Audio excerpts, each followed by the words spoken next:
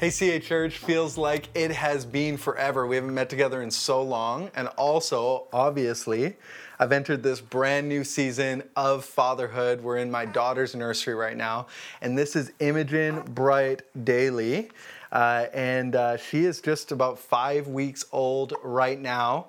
Was born on July 16th, 2:54 p.m. in our home in Port Moody, which is really cool.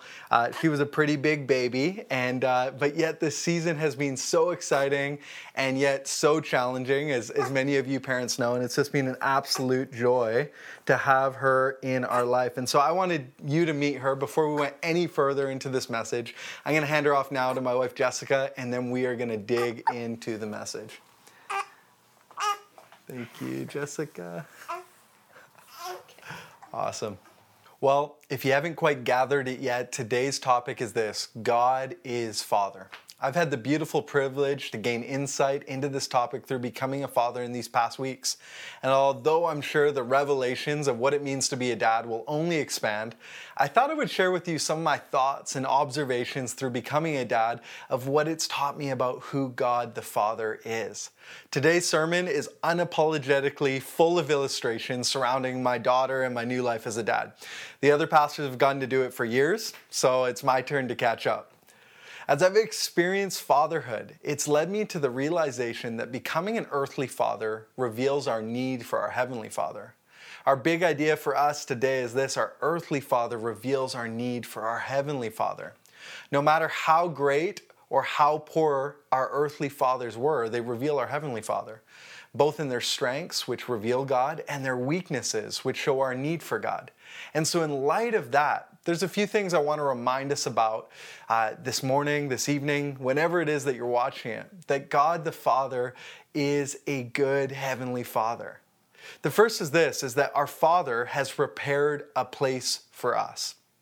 See, the first thing that Jessica and I started to do when we found out that Amy was coming and joining us Earthside, is we started to prepare a place for her, prepare a room for her, a room like this that was tailor-made for her. Thought and prayer, paint chips and Pinterest boards. We removed a bed that was in here. There was a bookshelf. There used to be a small fish tank back here, a picture on the wall, a piano, a desk, a giant chest. There was a lot of stuff in here. And over the months that went by, Jessica and I started thinning down the room, donating and rehoming, discarding anything that didn't spark joy until it was a blank canvas. In fact, there was nothing in this room that was here before. It's all gone. And we began to create a place that was specifically created for her and her needs. The green wall to resemble the forest. There were some dusty rose highlights for that feminine touch. Natural wood, gold trim, because she's royalty to us. Stuffies and mirrors and lighting, all to create a space that was hers. And as I was painting and building and hanging, there was a verse that came to mind that reminded me that God is preparing a room, a place for us. Here's what it says: "Don't let your hearts be troubled. Trust in God. There is more than enough room in my Father's house. If this were not so, would I have told you that I'm going to go to prepare a place for you? When everything is ready, I will come and get you so that you will always be with me." It's found in John chapter 14, verse 1-4. Where Jesus is talking about how he's preparing a place for you in the Father's house. He's getting a space ready, especially for you. He is choosing the furniture. He's written your name on the wall. It's for you. And he says, don't let your hearts be troubled. Wow, isn't that good news right now in times that just feel so uncertain, so fearful, and when many of us maybe are afraid that we're going to face our end? And yet Jesus says there is a space for you, no matter who you are, no matter what you have done. Jesus' words here, he says, and when everything is ready, I'll come and get you. And this leads us to our second point. Our Father chose and loves you. As I was painting and setting up, I remember just this feeling of expectancy to meet this girl. Those long 9 months of waiting for my daughter's arrival, counting down the days, choosing a name, dreaming about what her life would be like. So excited to meet her and know her, choosing her before her arrival, choosing to be her dad, to care for her, and reading books, parenting books, and praying prayers. Do you know that God was waiting on the edge of his seat to meet you? He knew you before creation came to be. He had plans for you before there was time. I get the sense of excitement the Father has when a little one arrives here earthside that he has big plans for. This is possible because God is infinite and eternal. Since he knew you before the beginning of time, there is no wondering about who you're going to be. He knew it all. Every wonderful quality, everything about you. But he also knows the ways you would fail, mess up, reject him, and yet, get this, he chose you. He actively decided, knowing everything, that you would be his child. Paul puts it this way in Ephesians: all praise be to God, the Father of our Lord Jesus Christ, who has blessed us with every spiritual blessing in the heavenly realms, because he has united us with Christ. Even before he made the world, God loved us and chose us to be holy and without fault in his eyes. God decided in advance to adopt us into his own family by bringing us to himself through Jesus Christ. This is what he wanted to do, and it gave him great pleasure.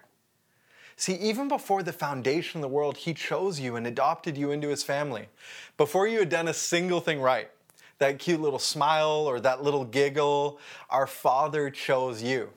I remember a time when I was actually in Turkey with Pastor Mark, and he was teaching us. We were going to the ancient cities, and one of those cities we went to was called Ephesus. At one point, we're just driving to the city. We haven't even entered yet. And Pastor Mark says, hey, pull over the bus right now.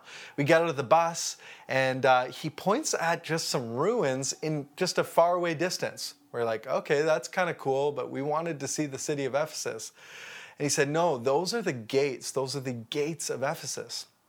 See, what would happen in ancient cities is that often outside of the gates of a city, they would put trash and just stuff they didn't want. And it was unfortunate, but true, that in those times, for various and hard reasons, when families would have children that they didn't want, they would also bring them to the gates and abandon them there. It was in light of this fact, this horrible truth, let's be honest, that Paul in that time writes this letter to the people in Ephesus. And it kind of gives you a new lens as we read it one more time. All praise be to God, the Father of our Lord Jesus Christ, who has blessed us with every spiritual blessing. This is the part I want to highlight. Even before he made the world, God loved us and chose us in Christ to be holy, that is to be set apart, and without fault in his eyes. See, those kids that were abandoned at the gate of Ephesus, they may have had fault in their parents' eyes for various and hard reasons. But God is making a statement. He's making a statement in this text. He's saying, I choose you. I love you. To me, you are holy. You are set apart without fault. And we have great faults, and maybe some of us, we feel unlovable. But because you are in Christ, in the eyes of God, you are without fault. See, your faults don't discourage God from choosing you to be part of his family. Some of you have earthly parents who maybe have rejected you. Maybe you have an earthly father who is far away. And in light of everything that you faced, I want to tell you today, right now, that God chose you and loved you. He adopted you and brought you into his family before you did anything right. He knew it all, and yet he chose you. And I love it says this, he chose us and he also loved us. He loved us. And as I've gotten to know my daughter Imogen, it's amazing. I thought I understood love before. But there's this otherworldly kind of love that has come into my heart. And I found myself thinking this, man, if I love her this much, how much more does our Heavenly Father love us?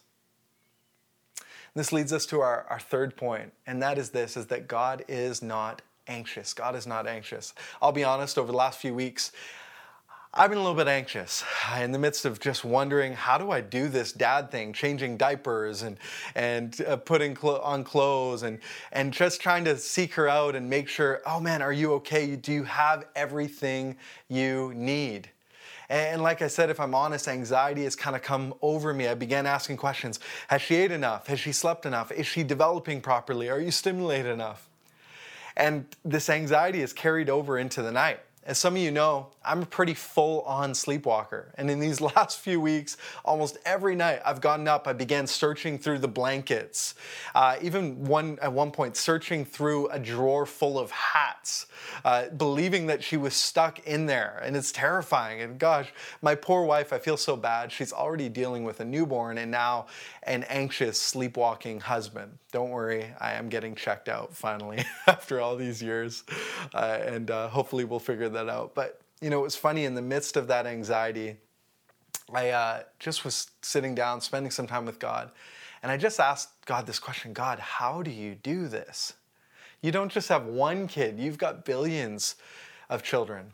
And I felt like in that moment, there was just this little whisper in my heart: Cam, I'm not anxious. It made me think of that text where Jesus is teaching on the Sermon on the Mount. And he says, don't worry about what you're going to eat or what you're going to drink, what you're going to wear. He says, don't be worried, don't be anxious, because your heavenly Father is going to take care of you. He says, don't worry about tomorrow. Tomorrow has enough worry for itself. And that's found in Matthew chapter 6.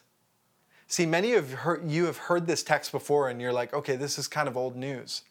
But there was a new kind of insight that I had as I was reading that text. The reason why we can be people who don't have to worry, who don't have to be anxious, is because we have a God who is not worried, who is not anxious. You see, He is a God of peace. Our God isn't worried. There's this kind of photo op location in Vancouver down by Science World. And as you're walking along the shoreline there's kind of this nautical themed thing, and there's a big sign that says, should I be worried? Interesting questions in the times that we're facing, am I right? Times where there's COVID-19 and racial injustice and protests and rioting and everything that just happened in Lebanon, the upcoming American elections. Maybe you're considering questions even like, will I lose my job? Will I get my job back? Will my kids go to school in the fall? Will my family be safe? Is there going to be a second wave? Should I be worried?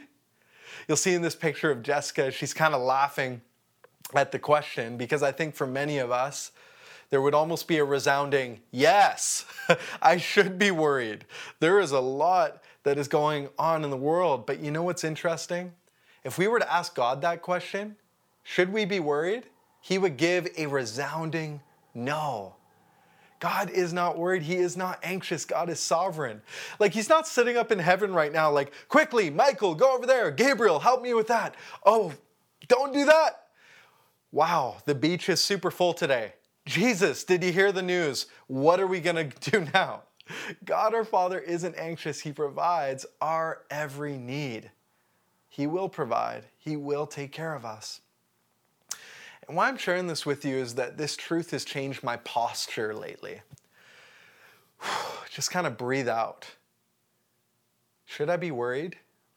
Yeah, maybe there's a lot of stuff going on in my world right now, but the answer, because I know who my Heavenly Father is, no, I can trust Him. I can trust Him. You know, God isn't worried, and our fourth point is this: He's also not in a hurry. Something I've been learning about during this pandemic, and it was solidified recently in becoming a dad, is just this idea of slowing down. Many of the days, the last few weeks, have felt long, and yet I had nowhere to be.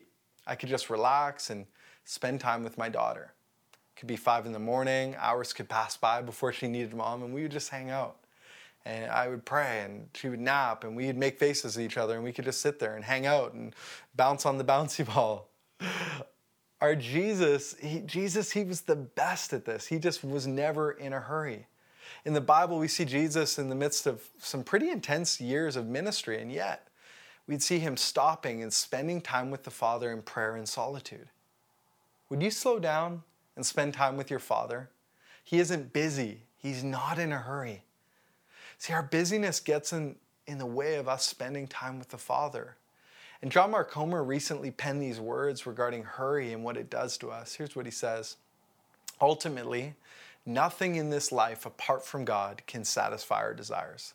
Tragically, we continue to chase after our desires ad infinitum. The result? A chronic state of restlessness, or worse, angst, anger, anxiety, disillusionment, depression. all of which lead to a life of hurry, a life of busyness, overload, shopping, materialism, careerism, a life of more, which in turn makes us more restless, and the cycle spirals out of control.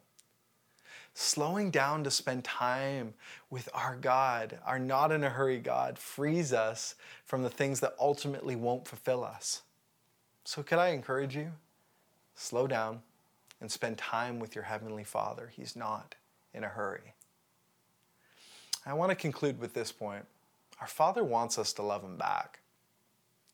One of the most painful questions that have crossed my mind over the last few weeks as I think about my daughter and I look at her is, will she love me back? Will she love me?